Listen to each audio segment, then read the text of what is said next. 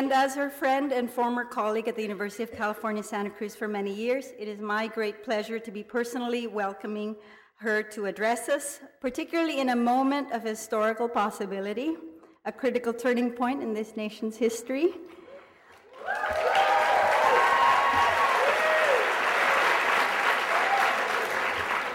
When I think a critical perspective such as hers, which can see both the violent legacies of the past in our present day and the hopes for a better and different future, might be needed most. We had the pleasure of hosting Professor Davis at Barnard College 4 years ago. This time we are delighted to bring her to the Great Hall, where she will share the stage that was once the platform for many other prominent leaders in this country, including historical figures like Abraham Lincoln, Victoria Woodhull, Elizabeth Cady Stanton, and Susan B. Anthony, as well as more contemporary advocates for change like Wangari Maathai, Naomi Klein, and Senator Barack Obama, who may yet become the first African-American president of the United States and may yet help to fulfill the promises of change that so many have invested in and that has brought him this far. As one of the most inspiring activists in movements for social justice and radical social transformation, and as one of the most prominent leaders in the prison abolition movement, Angela Davis's presence here tonight only adds to the distinction of this roster.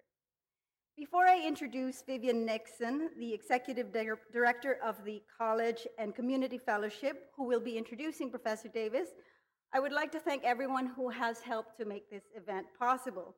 In particular, I would like to thank the staff of the Barnard Center for Research on Women, Director Janet Jacobson, Gisela Fosada, Lucy Traynor, and Hope Decter, as well as the center's amazing student workers who are all wearing the center's t-shirts and which are available out there. You can also pick up some information about BCRW's other events at the table. And I'm pleased to inform you that tonight's lecture will be available as a podcast within the week from our website, along with other events, past events that the center has sponsored. Thank you also to our generous co-sponsors, the Cooper Union, the Center for the Humanities at CUNY, Center for the Study of Gender and Sexuality at NYU, and the College and Community Fellowship Program at CUNY, or CCF.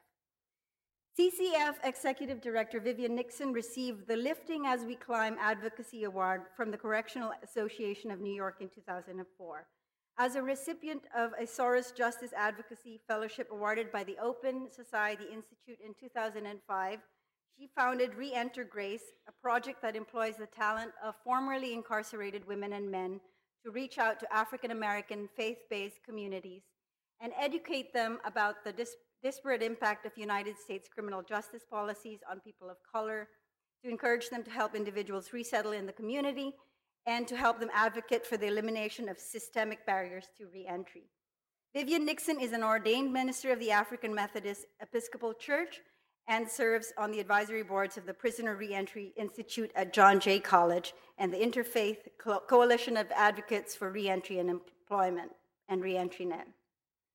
The College and Community Fellowship, which she not only directs, but also of which she is an alumna, is notable in its use of higher education and leadership development as primary strategies for helping formerly incarcerated women develop economic security for themselves and their families.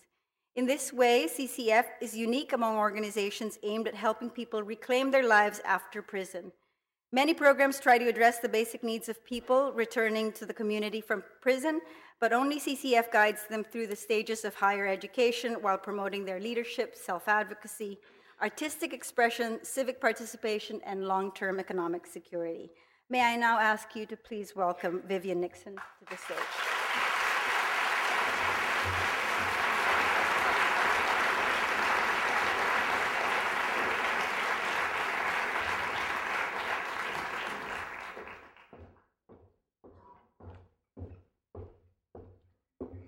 Good evening. It is a tremendous honor to be here to introduce the keynote speaker for this evening, the person you're all here to see and hear. I'm not going to set the stage for what you're about to hear from Professor Davis by cataloging the brutal realities of the prison industrial complex as it exists today. Rather, I would have us think for a moment about experiencing a type of double consciousness wherein we dare to imagine a world without prisons, but are also painfully conscious of both the prisons that are all around us and the people directly affected by mass incarceration. I'm fixated on this kind of duality tonight because I find myself needing and wanting to be at this very moment in two different spaces at one time. I want to be here with all of you, imagining that together we might embrace an abolition democracy that would cause prisons to be obsolete. But I also want to be uptown, celebrating freedom and accomplishment with a community of advocates and activists who know all too well the secret realities and consequences of imprisonment, and who are deeply engaged in the public discourse about crime, punishment, and social justice. Angela Davis, because of her activism and her scholarship over the last decades, is among their champions and mine. Her work as an educator, both at the university level and in the larger public sphere, has always emphasized the importance of building communities of struggle for economic, racial, and gender equality. Professor Davis's teaching career has taken her to many places, including UC Berkeley and Stanford. She has spent the last 15 years at the University of California, Santa Cruz, where she is professor of history of consciousness and interdisciplinary PhD program and professor of feminist studies. Angela Davis is the author of 8 books and has lectured throughout the United States and abroad. In recent years, a persistent theme of her work has been the range of social problems associated with incarceration and the generalized criminalization of those communities that are most affected by poverty and racial discrimination. She draws upon her own experiences in the early 70s as a person who spent 18 months in jail and on trial after being placed on the FBI's 10 Most Wanted list. Her most recent books are Abolition Democracy and Are Prisons Obsolete? Angela Davis is associated with several community-based organizations that address issues concerning women who live in the conditions of poverty and women in prison. And like many other educators, Professor Davis is especially concerned with the tendency to devote more resources and attention to the prison system than to educational institutions. Having helped to popularize the notion of a prison industrial complex, she now urges us to think seriously about the possibility of a world without prisons and to help forge a 21st century abolitionist movement. As I now introduce Angela Davis, I would ask you to think of the millions of people who join us in spirit as we imagine an abolition democracy, even as they face daily the reality of prison walls, both inside and outside of penal institutions. Angela Davis.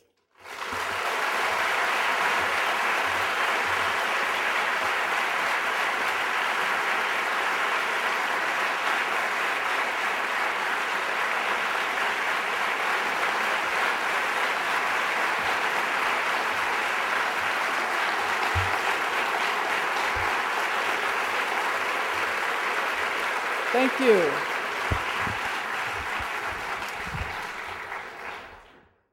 Good evening, everyone. There aren't very many people out there. I think I heard 1 or 2 people respond. Good evening. Thank you. First of all, it's really wonderful to be here in New York at this time. And I would like to thank Vivian Nixon for the wonderful introduction. And I'd like to thank the Barnett Center for Research on Women and all of the co-sponsors mentioned by my friend and colleague Nefertiti Tadiar. I'd also like to thank the signers, and I think we should give them a hand.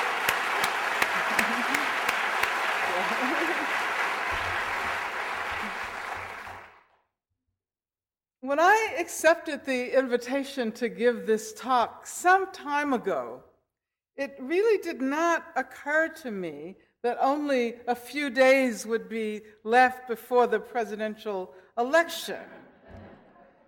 The campaign has been going on for so many months, so many years, that I think Obama announced his candidacy in January of 2007, that it was almost as if the campaign would have no conclusion.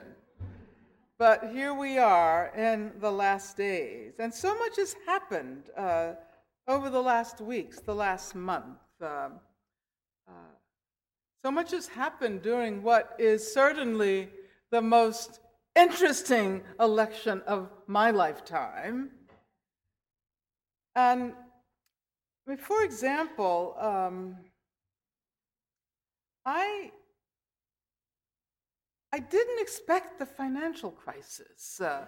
I didn't expect that it would reach such a climax and that suddenly there would be serious discussion about the end of the non-regulated capitalist market associated with neoliberalism, global capitalism, and the Bush administration. It seems that we are witnessing something like the implosion of global capitalism as it has taken shape over the last decades. And this has a profound effect on the prison industrial complex, given that prisons are literally marketed on within a global context. But let me go back to that discussion about the implosion of capitalism. Who could have predicted that we would witness the partial nationalization of the banking industry? And you see, McCain talks about socialism. He's not directing his critiques in the right direction, I think. Although it has been apparent for a very long time that democratic rights and liberties, the rights of the citizen, tend to pale when it is a question of safeguarding the future of the capitalist market, or rather, perhaps we can say that the market itself is the paradigm for democratic rights and liberties as they are formulated in this country. Even though I have known this for a long time, I'm still shocked by the lack of serious discussion about the current financial crisis. And I suppose I can say that I'm shocked about the willingness to consider this catastrophic economic situation as not really affecting poor people, working class women and men. And I say that as I stand here on the stage of this historic venue, Cooper Union, where not only Abraham Lincoln and Elizabeth Cady Stanton and Victoria Woodhull, but many champions of the working class, of the labor movement, have stood here calling for class struggle, I suppose we might say. I mention this because there's been a great deal of discussion during the election about classes, but we've heard primarily about the middle class, right? And maybe about Joe the plumber, who's like a non-union plumber, right? Who was concerned about buying a business and about the amount of money he may make once he buys this business. But I was actually really happy to see on television, I guess it was a couple of weeks ago, a shot of plumbers for Obama. Did any of you see that? These were union plumbers, and they were also donating their services to help people in a poor community. So, you know, I think we need to inject labor back into this campaign. Now, when the mortgage crisis emerged, many people lost their homes. There was no major voice then saying that we must save working class homeowners from the avaricious policies of the big banks. But of course, when the banks fell as a result of making these loans, immediately, well, almost immediately, they had some, difficulty getting the package together, but they did come up with $750 billion to save the banks. But let me move on to talk about the current election as representing, some people think, the final victory of the civil rights movement. So let's talk about civil rights. But actually, before I present to you a critique of the civil rights paradigm, which is very much related to what we might call 21st century abolition democracy, I do want to say a few words about Barack Obama. And I want to talk about the question of race, which has been very strangely absent from the discourse of the election. And I would begin by saying that the work that race does, the work that it has done historically, and this very central place it occupies in the collective psyche of this country is very complex and has many dimensions. But I would say that in all of this, the historical dimension is most central. We live in a country whose population has acquired the habit of not taking historical memory seriously. And therefore, we tend to assume that something that happened 10 years ago, or 20 years ago, or 30 years ago, or 100 years ago is a part of a history that remains securely in the past. But histories never leave us for another inaccessible place. They are always a part of us. These histories inhabit us, and we inhabit them even when we are not aware of our relationship to history. I say this in order to draw attention to Barack Obama's speech on race, which was delivered on, interestingly enough, on March 8th, 2008. I say interestingly enough because March 8th, of course, is the day we celebrate the struggles of women, particularly the struggles of working class women all over the world. If you recall, and most of you saw the speech, or else you saw it on YouTube, right? Right? Okay. And it was called A More Perfect Union. And if you recall, and see, this is history already. March seems so long ago. If you recall, the speech was occasioned by the controversy generated by Reverend Jeremiah Wright.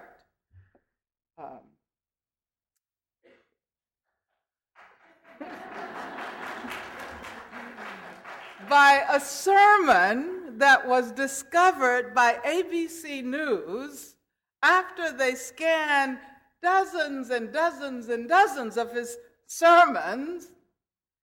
Now, I don't want to rehearse the controversy, but I would like to quote from Obama's speech. I would like to quote from the section where he evokes the historicity of race.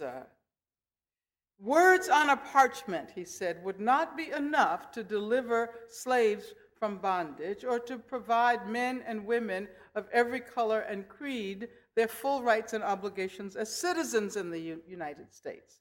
What would be needed were Americans in successive generations who were willing to do their part through protest and struggles on the streets and in the courts, through a civil war and civil disobedience, and always at great risk to narrow the gap between the promise of our ideals and the reality of their time.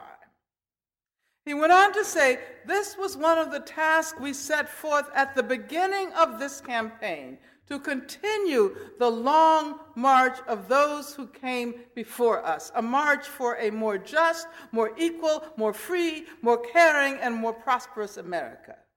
I chose, he said, to run for the presidency at this moment in history because I believe deeply that we cannot solve the challenges of our time unless we solve them together, unless we perfect our union by understanding that we may have different stories, but we hold common hopes. That we may not look the same and we may not come from the same place, but we all want to move in the same direction toward a better future for our children and grandchildren. Now, in this speech, Obama identifies with the historical struggles against racism, which were also historical struggles against sexism. And I think that this is precisely what has generated so much excitement across generations and across racial and ethnic identifications in this country. I think that this identification into a history of struggle, a history of protest, is what has summoned so many millions of people to, join this effort to imagine and create a better future for this country. Now, if we have, and certainly I hope we all have, discarded anachronistic notions of race that are grounded in these pseudo-scientific classifications of humanity that are hierarchical by their very nature, if we have discarded these notions of race, and of course we're asked to be colorblind, if we're asked to discard those particular notions of race, we cannot discard the work that race has done to shape our histories. Now, it seemed to me that in that speech on March 8th, Obama was opening up a discussion about these histories. And when he gave that speech last spring, I was really hoping that there would be an ongoing series of serious conversations about the role that race has played in shaping our histories, and through our histories, our present as well. We would have had to have talked about the logic of racism that asserts itself through social structures even when there is no individual to be called racist. We would have had to have talked about the tendency to conflate the generic and the individual, especially the way the generic always seems to overwhelm the individual. As a matter of fact, one possible definition of racism might be the learned capacity to ignore the individual at the expense of the generic. But then on the other hand, we often place too much emphasis on the individual. We assume that human communities are always reducible to an individual unit. But even as we think about the way in which a discourse might have unfolded during this current election that might have made all of us more intelligent and more capable of understanding ourselves and our histories. Unfortunately, it did not happen. And I think that that speech on race, which was such a wonderful opening, actually functioned as a closure, functioned as a way to cut off discussion about race. But let me just say for a second, before we continue these critiques, I just want to emphasize the importance of claiming the victory of Obama's candidacy and his possible presidency. I mean, it is a victory. It's a victory for generations of people, women and men of all racial backgrounds, who have fought with all of their beings for equality and justice.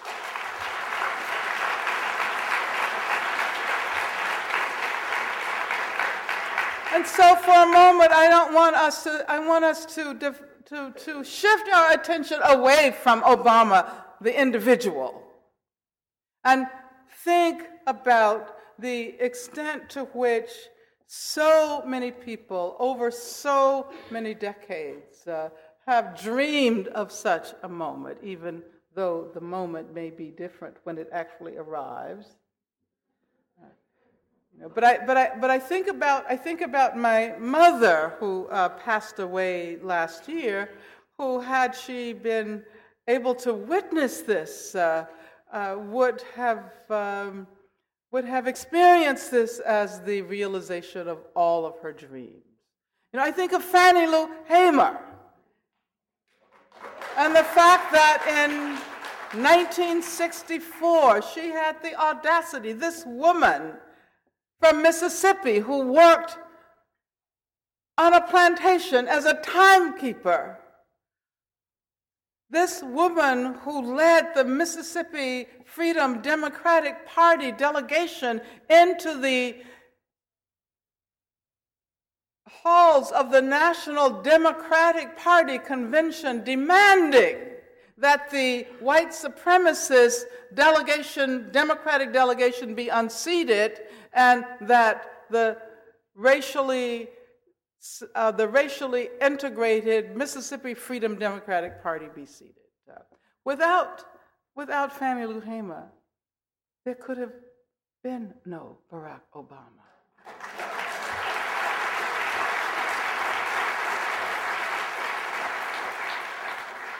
And so, I can go on. I can evoke the memory of Viola Liuzzo, of Martin Luther King, of Anne Braden. Some of you may know her. But actually, and I'm speaking to the person who just called my name, actually, I'm more concerned that we find a way to evoke the memory of those whose names we do not know and can never know.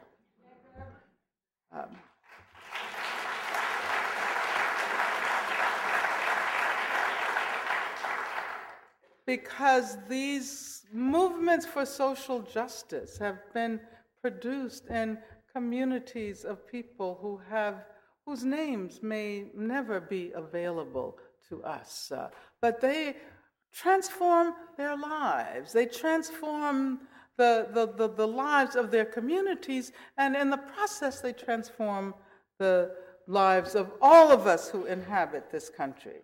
And so, I would like to ask, how can we find ways of remembering those whose names we will never know in celebrating the victory of Obama's candidacy and possible presidency? W.E.B. Du Bois, when he described the end of slavery, Vivian Nixon referred to double consciousness, which is a concept developed by Du Bois. I'm also going to direct you to his description of the end of slavery in the wonderful work Black Reconstruction. And he tries to explain how it felt to those who had lived out their lives in bondage. What was freedom? With all of its flaws, with all of its unfulfilled promises, with all of the unfreedom that attached itself to the freedom that was produced by emancipation. What was it? And Du Bois says that it was like the coming of the Lord, the coming of the Lord. And I think that many of those people who struggled for so long, if they were with us today, they would say, this is the coming of the Lord. This is the coming of the Lord. So I want us to claim this victory. It is our victory. It is the victory of masses of people. But even as we celebrate this victory, we should be wary of the tendency to pronounce this the final victory, the ultimate triumph, the triumph of civil rights, the triumph of democracy. Now, as we know, civil rights refers to the rights of citizens, supposedly all citizens. But because the very nature of citizenship in the U.S. has always been troubled by the refusal to grant citizenship to many groups, indigenous people, of course, but I should say that many indigenous people didn't want citizenship. They want sovereignty.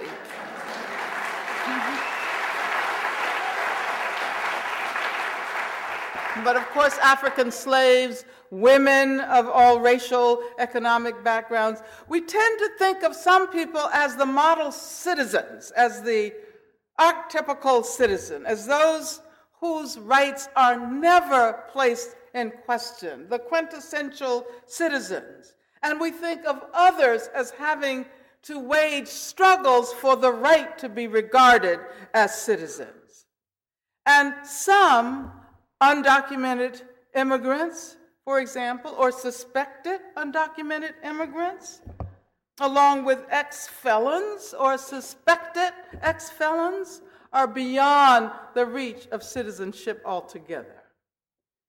And so we live with this two-tiered notion of citizenship. The punishment of imprisonment is predicated on the assumption that people have rights and liberties that can be taken away from them. So if you think about a photographic positive and then a negative, the prison is the negative of the larger liberal democracy. Now, because of the long history of Black people's campaigns for equality, the term civil rights has become a synonym for those legal measures that assure racial equality. The history of the quest for civil rights dates back to slavery. There's been a tendency, therefore, to assume that Black people are the characteristic subjects of civil rights, and that civil rights are affirmed through legislative and judicial processes which attempt to assure racial equality before the law. But of course, we know that here in the U.S., Black people are not the only people who have been denied full rights of citizenship. And many racialized communities have been and continue to be denied citizenship. Full rights of citizenship are denied by virtue of gender and by virtue of sexuality.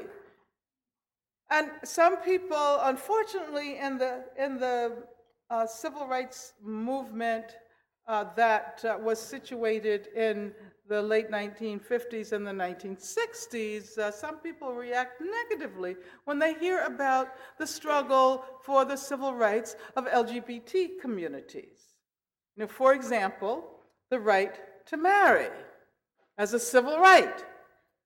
But this tells us nothing about the patriarchal and heterosexist nature of the institution of marriage itself.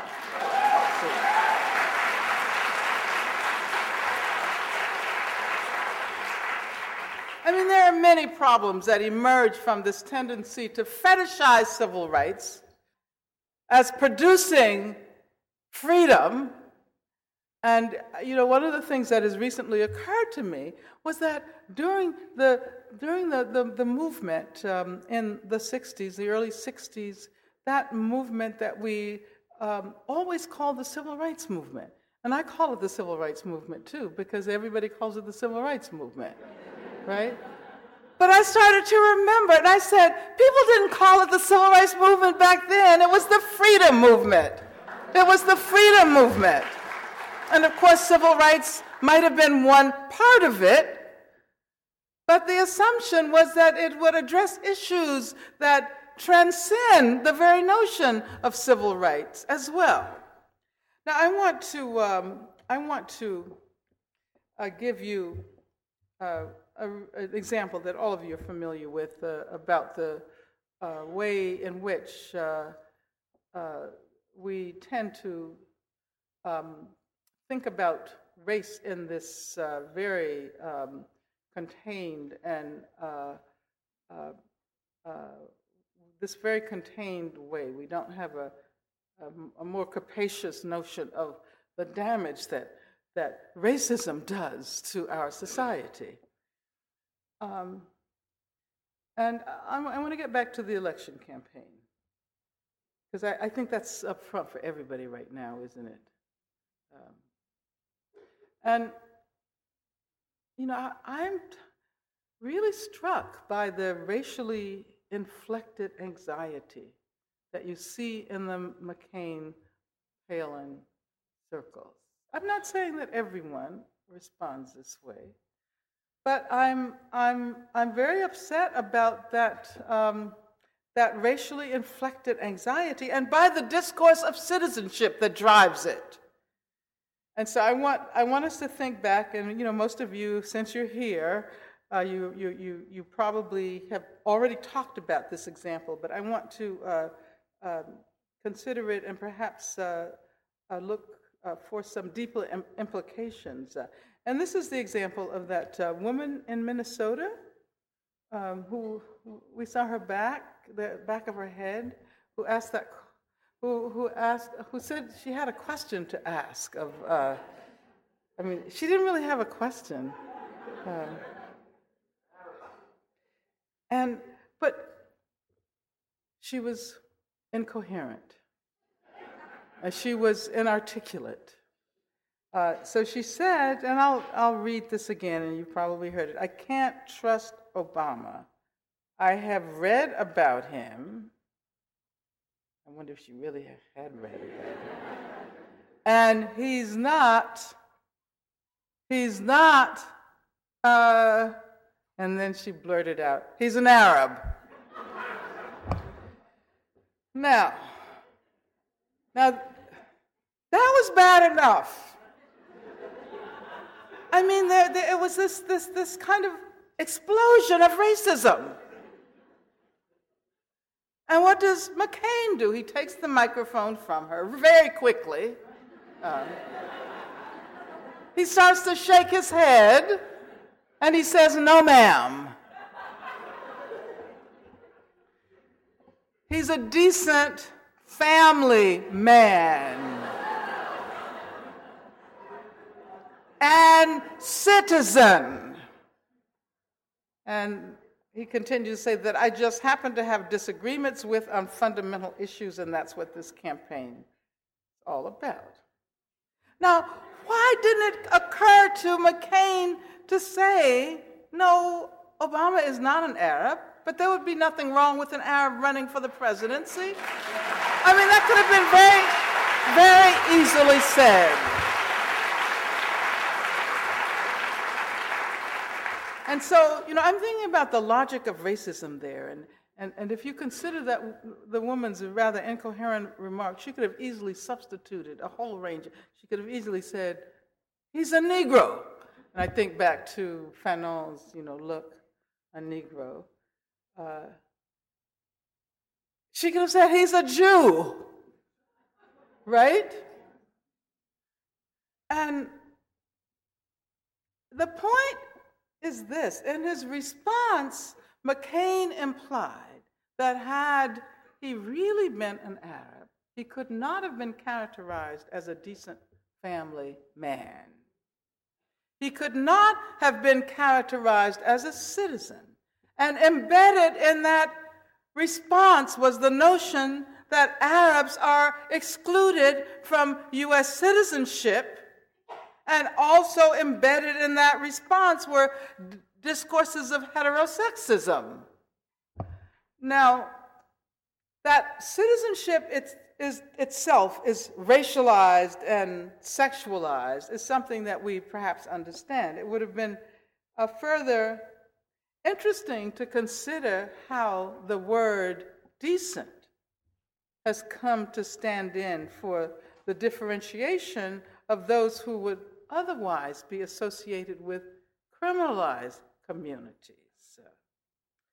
So, therefore, while poor black communities are still systematically criminalized, there are those who have risen above race and are therefore decent. But I will say that as much as I am critical of McCain, I'm extremely concerned that Obama did not find a way to challenge the anti-Arab racism and the implicit Islamophobia there.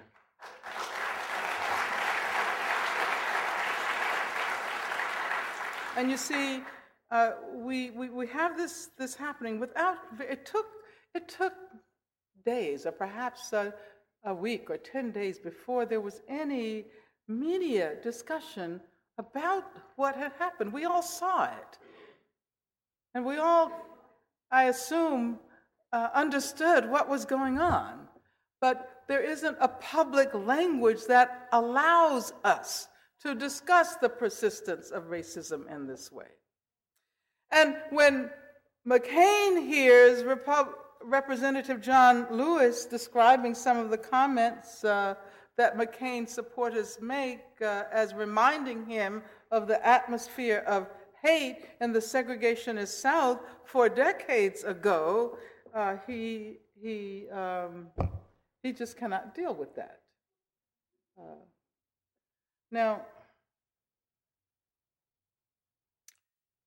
2008,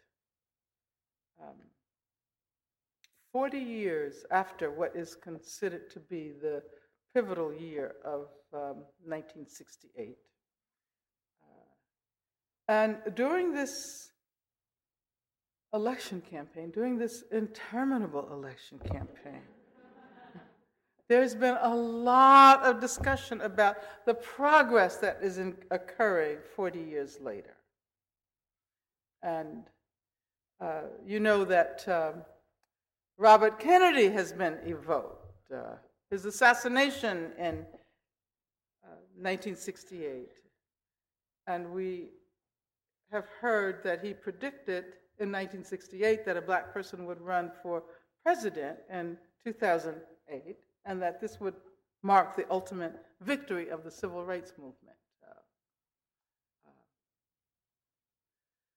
Now, of course, the decade of the 60s is etched into our historical memory as the civil rights era. This period is what is called the post-civil rights era, especially in relation to the current election, which is touted as the ultimate realization of the goals of the civil rights era. Now let's get back to civil rights. Civil rights are those rights of democratic citizenship guaranteed by law. And thus, the struggle for civil rights has been a series of historical encounters with the state, the progress of which has been measured by new laws. There have been so many civil rights acts, so many civil rights acts. 1866, 1871, 1875, 1964, 1968, and that's just a few of them. Now, the point that I'm making is that rights have always been guaranteed for some, at least since the beginning of the Republic, but have had to emerge as the result of struggle for others. For some, civil rights are linked to the status quo. For others, they have been linked to radical and even revolutionary challenges to the status quo.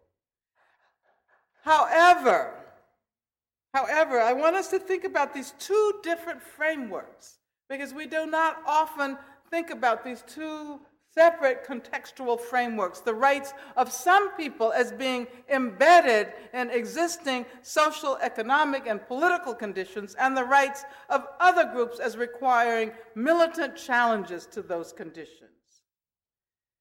The failure to consider this, these contradictions, these clashes, often leads us to assume that history doesn't matter at all. We speak of civil life and the rights of citizenship. One way of acquiring a different perspective on citizenship as it has unfolded in the U.S.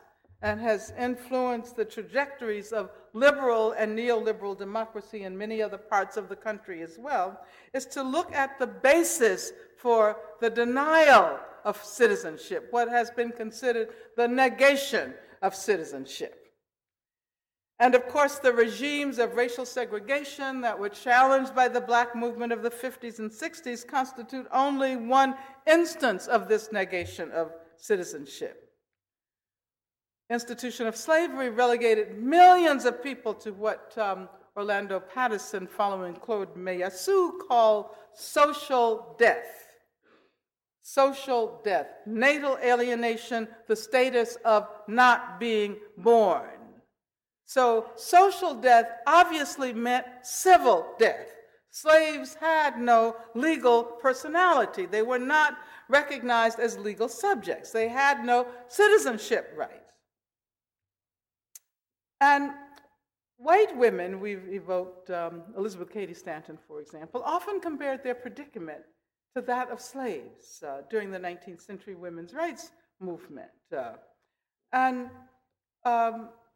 They challenged the fact that married women were also relegated to a partial civil death. This is what I mean about the critique of marriage, right? The symbolism and the loss of one's name was that of partial civil death. Now, Native Americans were entirely excluded from citizenship. And as I said before, not that they wanted to be citizens, but at the same time, their sovereignty wasn't acknowledged. And this struggle for sovereignty continues. But I want to bring to your attention a very interesting paradox that characterized the slave's relationship to the law. And this remains an essential element of the law's historical memory.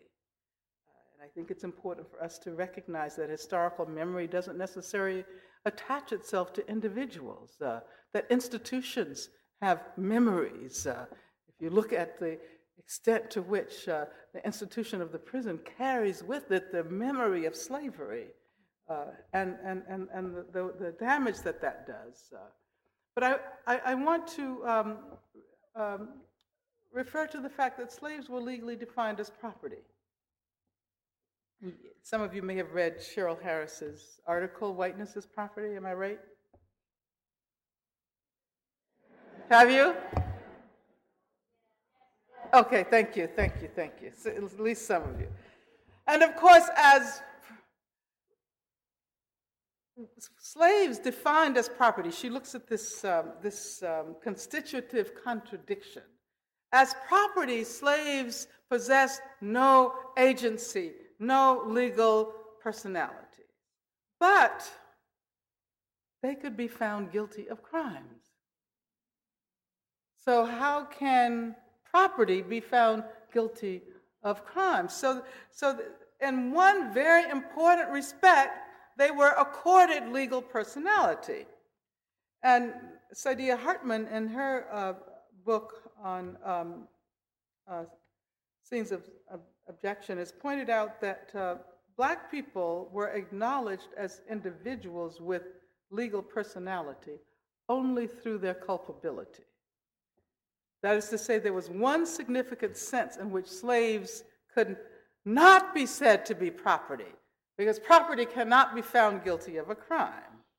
So what I'm trying to argue is that precisely this legal finding of culpability, which remains the core of the process through which Black people as a group are granted civil rights, is a negative process in which guilt is the result of a verdict that must be grounded in the recognition of the civil rights of the individual who is found guilty. Does that make sense? So what this means is that an understanding of U.S. democracy and an understanding of the relations of power underpinning civil rights requires us to examine the relationship between civil rights and civil death, between democracy and the prison, given that today punishment is precisely the process through which people experience civil death. Civil rights and civil death as the divestment of those rights. But civil rights must be acknowledged in the very process that leads to their divestment. This is a very strange path to full citizenship, isn't it? It is also a path from the community to the individual. And Cheryl Harris writes in that article I referred to earlier, in part, the law's denial of the existence of racial groups is predicated not only on the rejection of the ongoing presence of the past, but is grounded in a basic tenet of liberalism that constitutional protections inhere in individuals, not groups. The philosophical view of society that is closely aligned with the anti-discrimination principle, the idea being that equality mandates only the equal treatment of individuals under the law. Within this framework, the idea of the social group has no place. And so Harris argues that it is precisely this substitution of the individual for the group that has led to the assumption that affirmative action policies that stipulate race or gender constitute assaults on civil rights. Thus, campaigns against affirmative action ally themselves with campaigns for civil rights. At least that is what Ward Connolly has produced for us, right? But because of this legal substitution of the individual for the group, there is this strange conflation of the individual and the group, so that one Black person's advance is considered to be a victory for the entire community. And therefore, there is this long, long line of firsts, regardless of whether they use their attainments to lift up the community. And therefore, we celebrate Barack Obama as the first serious Black candidate. And it looks like he may very well be our next president. And I applaud that. But as our possible first Black president, he is simply celebrated as such. And at the same time, there's little or no public discourse on some of the most important issues affecting us. So for example, I've explored the question of race. When issues of race emerge, they produce this sense of chaos, this sense of tumbling into a black hole of history from which we will never emerge. McCain and Obama and the media treat issues of racism as if they are toxic, as if they will poison the campaign, anything other than colorblindness.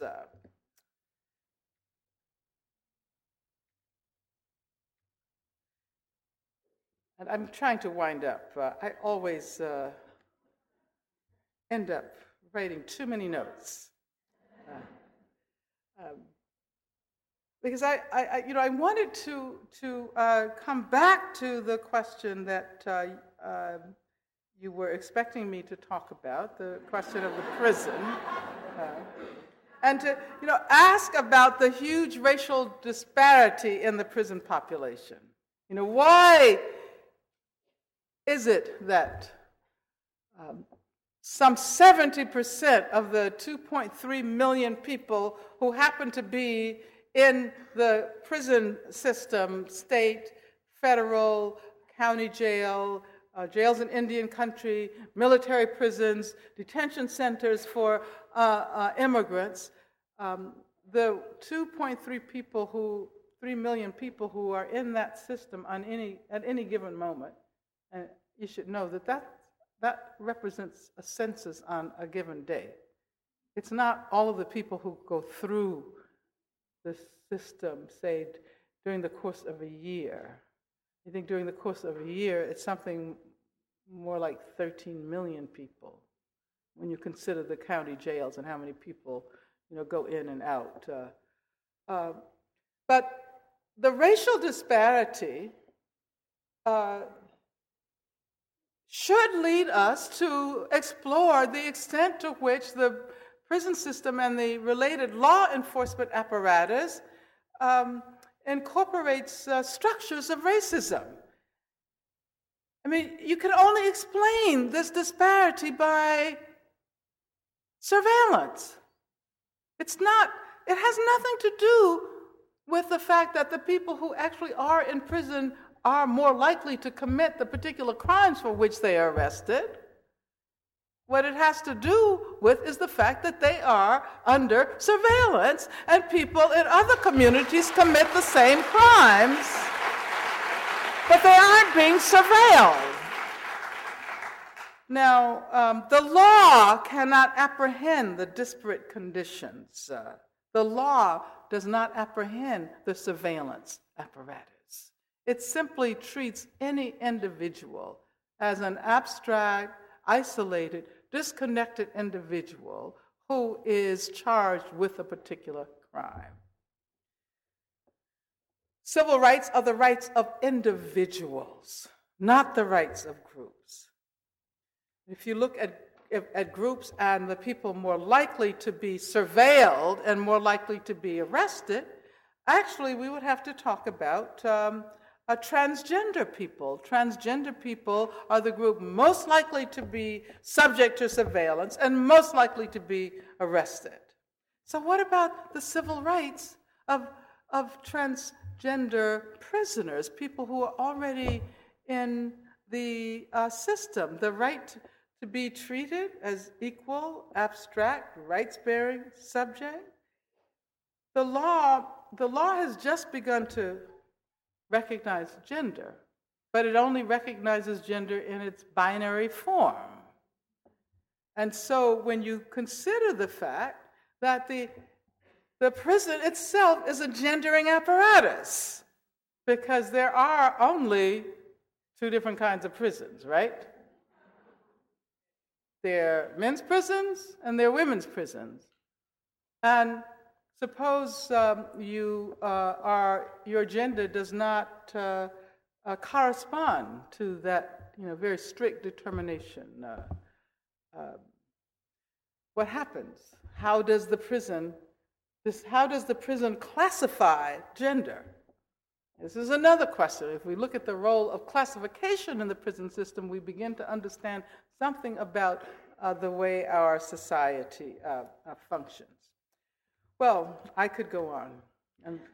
I'm trying to give you... No, because I would like to have a conversation. I'm going to try to wind down, so I think how many more pages do I have here? Not that prisoners now have the right to vote. And I think that every prisoner in this country should have the right to vote.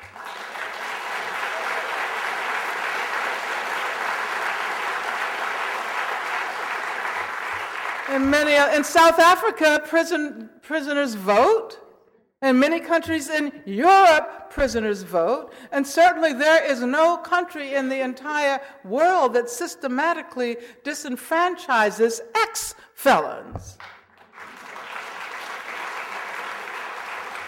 And of course, as you know, it is a state issue. So there are states, Florida was the state that we were aware of in 2000, where there was a differential of 537 votes, and something like 600,000 former felons had been disenfranchised. But I would like you to think about, I was talking about the way in which we inhabit histories, and histories inhabit us. We are generally not aware about the whole process that led to felon disenfranchisement, the historical process. Many of you now are aware of the fact that we might speak about the persistence of slavery through the prison system precisely because the 13th Amendment contains an exception, right? Most people are aware of that now. If you're not, just go back, Google the 13th Amendment and read it, and you'll see. But we don't talk about the 14th Amendment, which is the Civil Rights Amendment. And we don't talk about the exception there. There is also an exception in that amendment that allows for people to be disenfranchised who engage in, quote, rebellion or other crimes. And southern states use that exception to systematically disenfranchise people who had been convicted, and in the aftermath of the Civil War, it was largely black people. And I'll just give you an example of the extent to which race and racism were at the core of this process. In Mississippi, I believe it was, for example, you didn't lose your vote if you had been convicted of murder. Because that's because in those days, most murders were committed by white men. Seriously. But if you had engaged in miscegenation, you lost your right to vote. And these are the histories that we inhabit today. We live with these histories even if we do not understand them. And so what I would like us to think about is that this election has provided a terrain of enormous excitement and a terrain of politicization of huge numbers of people, huge numbers of young people, but people of all ages. But we have to be very careful because we have this tendency in this country to project our own agency onto those whom we identify as our leaders. We do not claim our own collective capacity.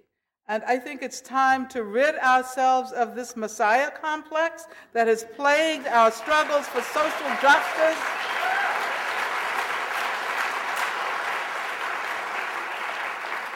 And this is perhaps the most important historical conjuncture of our time. And when we imagine the importance of this election, let's shift our focus from the individual, Barack Obama. I mean, Barack, he's really smart, he's really great, he has his flaws and all of that. But that is not why he is where he is right now. It's not about his individual characteristics. It's about those who have been willing to stand up and say no to racism and no to sexism and no to imperialism and no to war. And we have to say no to war, no to the war in Iraq, but also no to the war in Afghanistan. And definitely not Pakistan.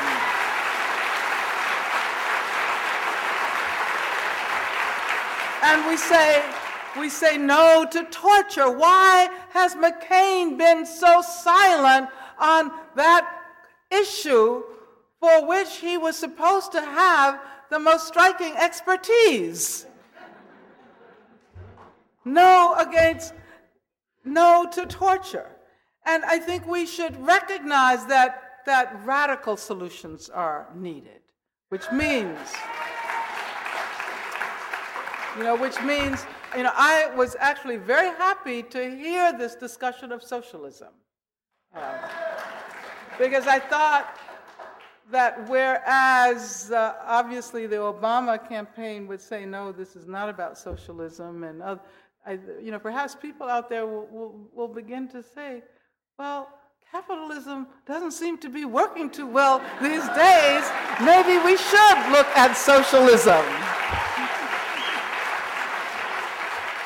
But we have to recognize that radical solutions are needed, and the movement, and I certainly hope that the campaign is transformed into a movement, needs to press Obama to go further on the question of health care, for example, and to go further on the question of education. Students need subsidies. I mean, we should really have free education here. And don't confine the discussion of the economy and housing to middle-class people. Say working-class people and poor people need housing. And we need to dismantle the prison industrial complex. And we need to extricate ourselves from the hyper-individualism of neoliberalism. And finally, we need a real movement that continues to press Obama to bring about the major changes he promised, and changes beyond those he has promised, changes more radical than those he promised. Thank you very much.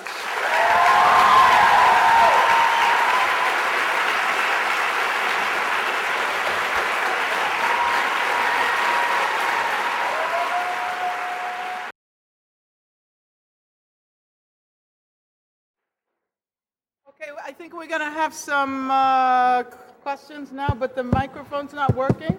Oh, now it is. Oh, good. We have a little time for questions.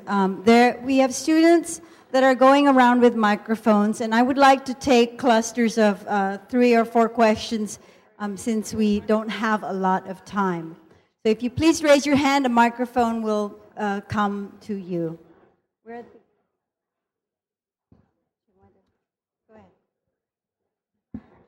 Hello, Angela. Right here. Right here. Thank you for coming. I have the honor of almost having been arrested because I had an afro in the village and they thought I was you. You and about 1,000 other black women, right? Okay, all right. And just for the sake of it, I like to say Shirley Chisholm's name.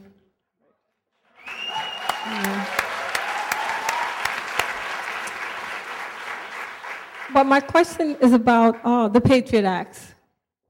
What can we do to have them removed? And also, so many people are in prison. We don't even know what the Patriot Act, someone can be arrested, put in a prison, you don't know where the prison is, they don't have a lawyer, the whole thing. So what can we do about that? But thank you.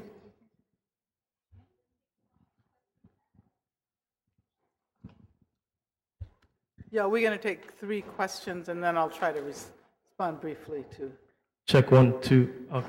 Oh, I'm sorry. Am I interrupting? I'm sorry. Okay.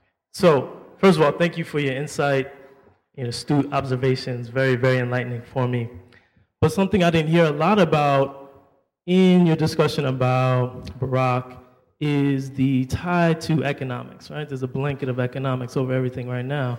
So is Barack actually representing black people's achievements, or is he representing a person who has access to wealth, extreme wealth, and that kind of person's achievements? Okay.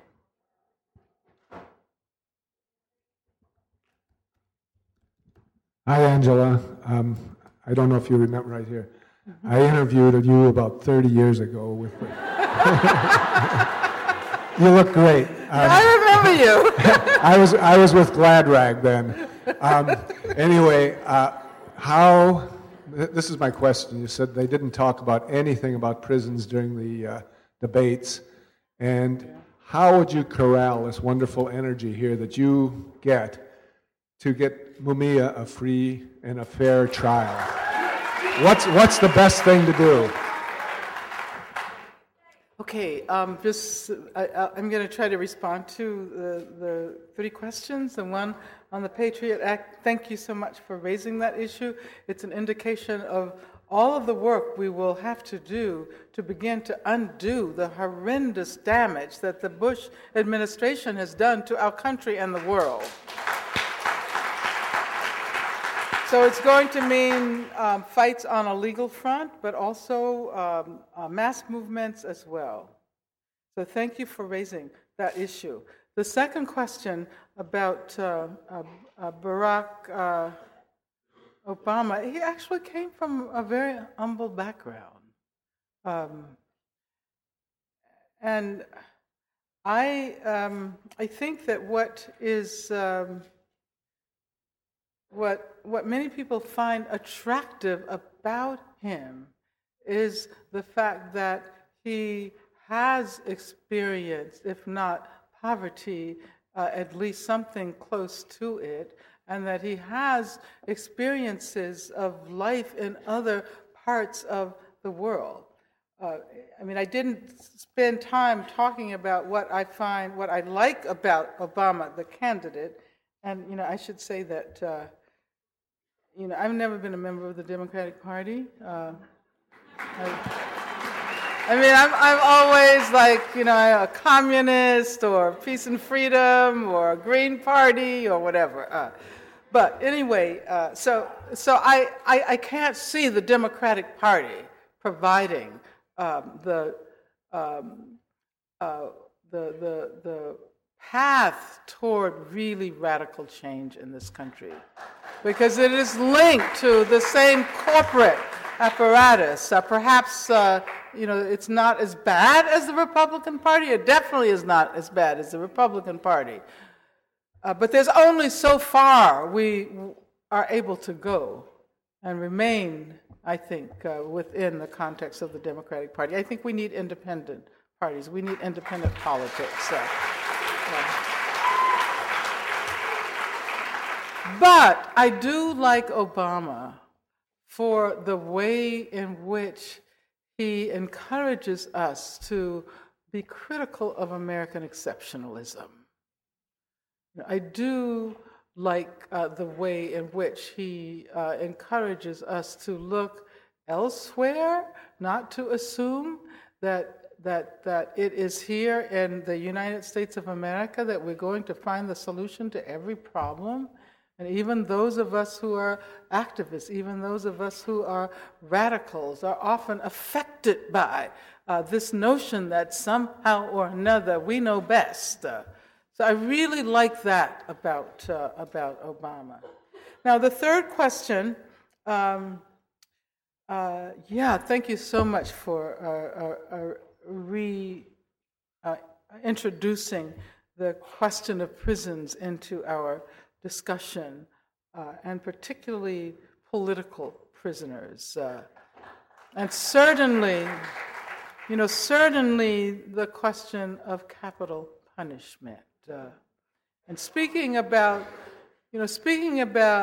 inhabiting histories, the death penalty is the legacy of slavery that is most palpable today. We're talking about an institution that has direct ties to slavery. And that is because, historically, when the penitentiary was introduced, it was supposed to be an alternative to corporal and capital punishment. There was to be no more pain inflicted directly on the body or death as punishment.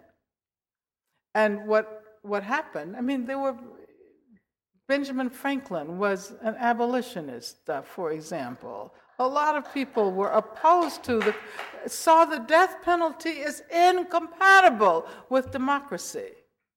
And what happened was that in many states, capital punishment was severely restricted, so that whereas it had been applicable to a huge number of offenses, it became confined to murder and perhaps rape in some places, particularly in relation to black people. But the thing is that for slaves, capital punishment retained its very broad application, so that slaves could be sentenced to death for who knows how many, for scores and scores of different offenses. And so I think that is what kept the capital punishment alive in this country. And in the aftermath, the slave codes transformed into the black codes and so forth. But today I think we see the palpable memory of slavery in the death penalty. And Mumia Abu-Jamal, who is one of our most important public intellectuals. He's one of the most important public intellectuals of our time. And I get really upset because there are great movements to free Mumia in other parts of the world. You go to France, and everybody knows his name. School children know his name. There are streets named after Mumia in Paris. In Germany, school children know his name. But why are we so reluctant to build that kind of movement here in this country that will free him? So thank you so much. We should all say, free Mumia Abu-Jamal.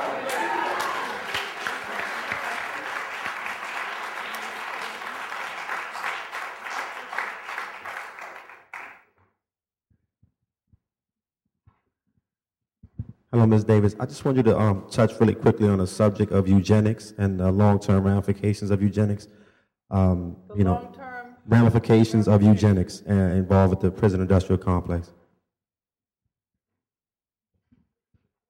Well, yeah, that's a huge topic, and certainly, eugenics. But thank you for raising it, because I think that oftentimes we think of this as a historical issue that has no bearing on the present. Certainly the sterilization. If you want to talk about the way in which eugenics directly affected practices within the prison, sterilization was one of the most, and continues to be in certain respects, one of the most important aspects. And I would say that also the devaluation of the imprisoned body so that it could be subjected to all kinds of experimentation, so-called scientific experimentation. We're not aware of the extent to which the commodities that are marketed by, for example, the cosmetics industry, or I think they call it the cosmeceutical industry. What is that called? It starts with an R. Skin, it's supposed to make your skin. Retinol, yeah. The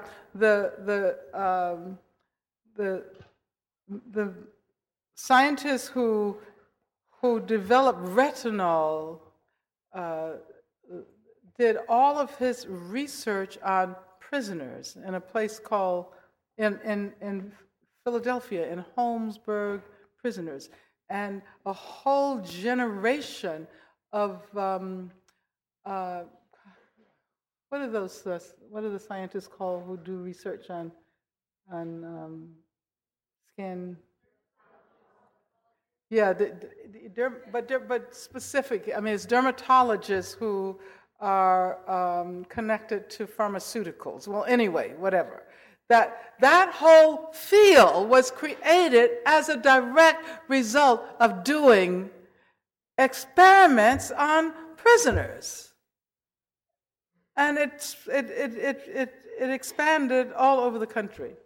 So, yeah, thank you very much for raising the question of eugenics, but I forgot I was supposed to wait for 2 more questions. We'll take 3 more, and that'll... I wanted to thank you so much for giving us this event. I can't speak for anyone else, but you're one of my personal heroes, so thank you so much. I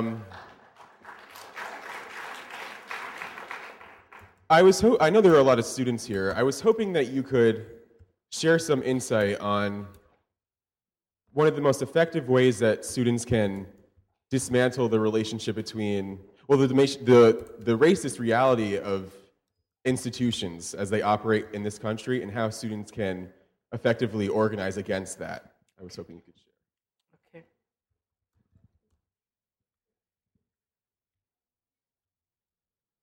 Okay, is there another? Yeah, so my question is, given the breakdown of the accountability of the state that, I'm a little sick, that neoliberalism has precipitated, and the work the concept of citizenship performs to disenfranchise those without it, is citizenship still a necessary construct, or do we need a new way of understanding ourselves in relation to the state? Wait, I'm sorry, it's the acoustics are causing me to lose some of your words. So what were the first 5 words that you said? Given the breakdown of the accountability of the state that neoliberalism has precipitated, okay, and the work that the concept of citizenship performs to disenfranchise those without it, is this still a necessary construct, or do we need a new way of understanding ourselves in relation to the state? Great, I got it, thank you. Okay, one more. Okay, so my question is a little bit about Obama, because we spoke so much tonight about Barack Obama and his candidacy and the separation of his individualism from his representation of the community. And I guess that I had been thinking so much of Obama's candidacy and his potential presidency as a way to sort of alleviate a certain amount of disenfranchisement within the Black community especially, and this idea that so much of that disenfranchisement is what leads to so much incarceration and imprisonment and the perpetuation of that. And if maybe we could talk just a tiny bit about that. Okay. Oh, okay, yeah.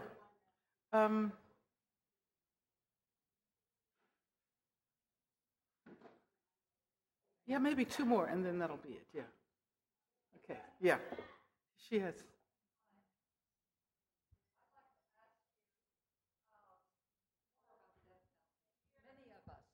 100 were upstairs, unable to get in. So, but I understand you didn't speak about Troy Davis or other people less known than Mumia Abu-Jamal or people less known than Troy Davis, who is having a stay of execution now. But I'd like to ask your position and what we might do about those on death row who may be not innocent. Because I think it's important to distinguish the political prisoners from the ordinary prisoners, and I mean, it's important, can you hear me? It's important to break down the differences. Yeah, no, I think I understand your question. Thank you very much, and I will definitely respond to it. Oh. Okay. All right. We're going to take one more question. Oh, okay. Oh, hello, right here. Oh. Cool. Sorry. You know, the lights are shining. Yeah, so I was watching Charlie Rose yesterday, and he was interviewing someone about the financial crisis, right? And the guy, I don't remember his name, but the guy's response was to the effect of what? That whoever we elect, the goal should be attaining equal opportunity for everyone, but not necessarily, he didn't say necessarily, but not equal results, right? So, and I think he was, referring specifically to financial situations and things like that, but, obviously it has larger implications than that. So I was wondering what that argument, equal opportunity versus equal results has in like the larger conversation about civil rights and citizenship. Okay. All right, so let's go back to the first question about ways of organizing, student organizing. How many of you are students here at this? Okay. Good. Okay. How many of you are involved in some form of activism? Okay. How many of you who are not involved would like to be?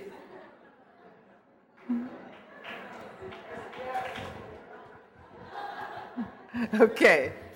I don't think that there's a one-size-fits-all answer to that question. My suggestion would be to think creatively, to come up with strategies that help to build community.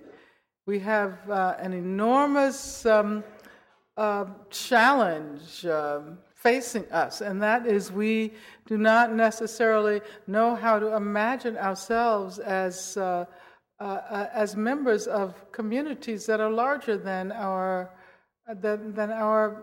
immediate reach.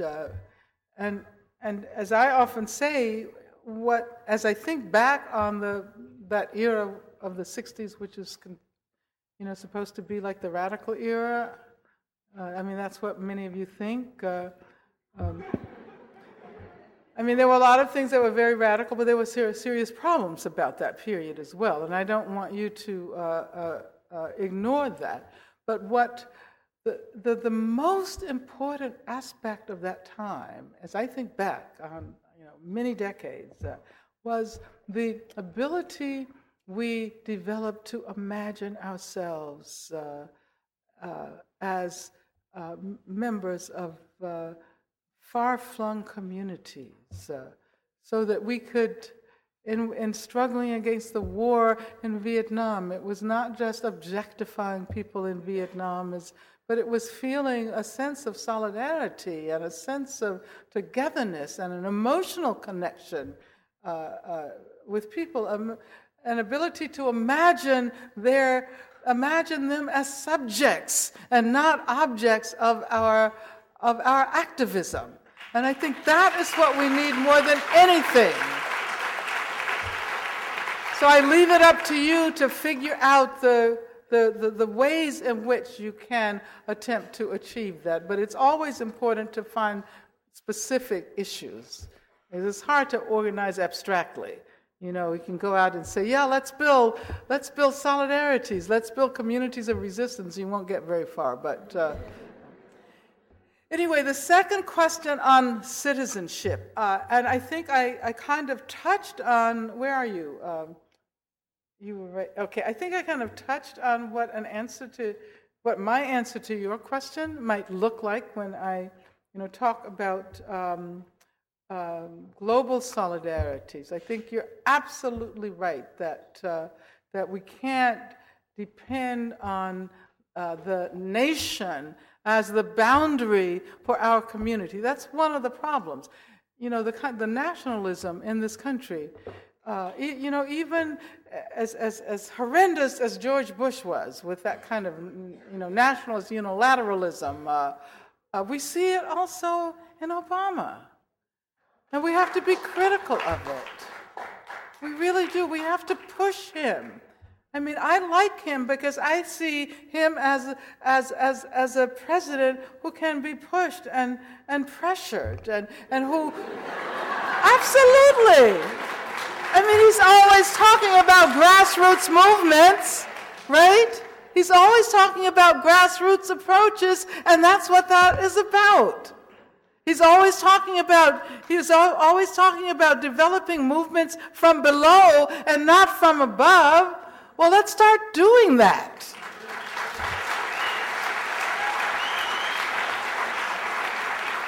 And I do appreciate your question about capital punishment, and you're absolutely right. We can't only focus on those whose names we know, and Troy Davis is the most recent case. This country is the only country of all of the so-called industrial democracies that systematically puts people to death as a routine sentence. No other country does that. And why can't we call for abolition of the death penalty?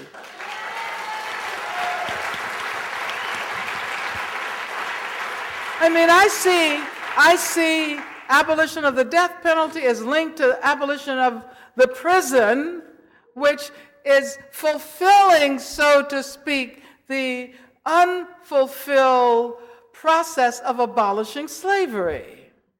So I see these three abolitions are very much intertwined. But thank you so much for raising that question. And you had one other issue about those who may not be innocent. Innocence is a construction, first of all. And I think that, I'm not trying to dismiss horrible harm that people do. I'm not trying to dismiss the violence and the pain that people inflict on each other. But when you have a one-size-fits-all solution, you can never try to figure out what is going on. You can never try to solve the problem. I mean, this is one of the major problems of the prison. Regardless of what you've done, if you commit a so-called crime, you go to prison. If you are if you have sexually molested a child, you go to prison. And then once you go to prison, we can forget about the problems. And this is why so many people who are hurt by this violence assume that once somebody is put to death or once somebody goes to prison, they're going to feel better. They expect, there's this issue of closure. And most of the time, it never happens. The person feels exactly the same. And we've also allowed ourselves to forget about searching for a solution. And, I think that Faye Honey Knopf, who was the editor of a really wonderful book in 1976 called Instead of Prisons, the Abolitionist Handbook, Critical Resistance, recently published it. I don't know, were any of you at the incredible Critical Resistance Conference in Oakland that happened almost exactly a month ago? There were some 3,000 people there. It was a really amazing experience. Critical Resistance has re-released this book. Faye Honey Knopf, who was a Quaker, an abolitionist, it was interesting, Quakers invented the penitentiary, and then they were the first to call for its abolition. And she decided to work with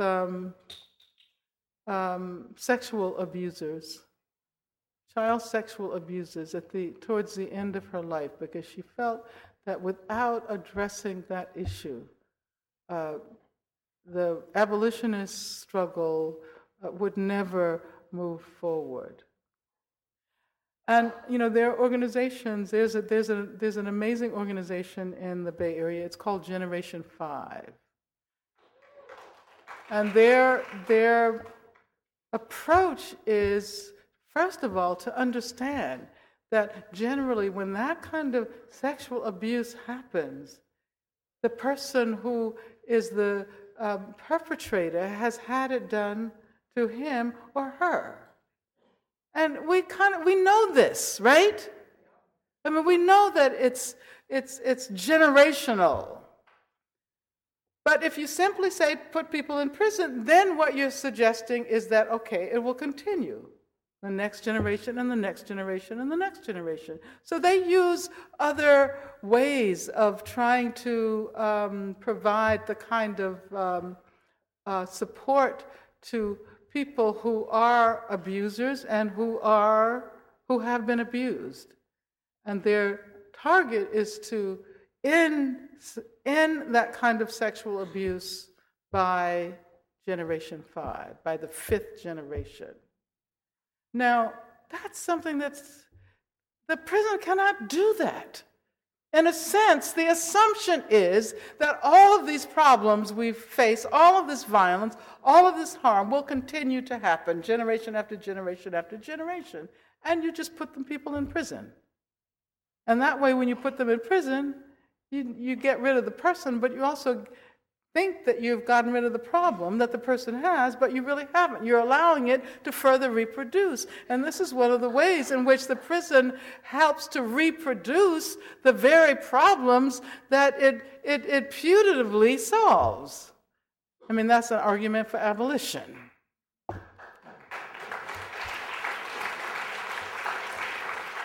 And so equal opportunity versus equal results, the final question here. Well, you know, there's a really strange kind of formalism there. It's like, because this is why we are told that colorblindness is the order of the day. Because now people, or gender blindness, or whatever, that people who historically have been subjected to modes of discrimination that have prevented them from enjoying equal opportunity now, because of the law. You see, this equal opportunity is a legal construct. It is only a legal construct. Because of the law, that everybody now has equal opportunity. Now, what they do with it, or where they're coming from, doesn't matter. I mean, if you are very wealthy, and you are, say, white, and you are what? A man? I don't know. Biologically male. Oh, but that's also a construct, right? So, but okay. But suppose you are an extremely poor Native American woman. Now, the law says that you're equal. The law says that you have equal opportunity. But the law cannot apprehend those differences because the subject of the law is always an abstract individual. You know, the law cannot see race. And this is one of the major problems that has arisen from our struggles over time to evacuate the law of its references to race. Of course that was important. But now we have a single subject. You know, there is no racially differentiated subject. The law does not see conditions that lead to poverty for some people and affluence for others. So I have problems with this equal opportunity construct. But you know, the other day, I think maybe I'll end with this. I was watching, what was it, CNN, one of those news stations. And I know sometimes many people are getting addicted to, I'm sure some of you are as well. But it was some journalist interviewing Biden about Marxism.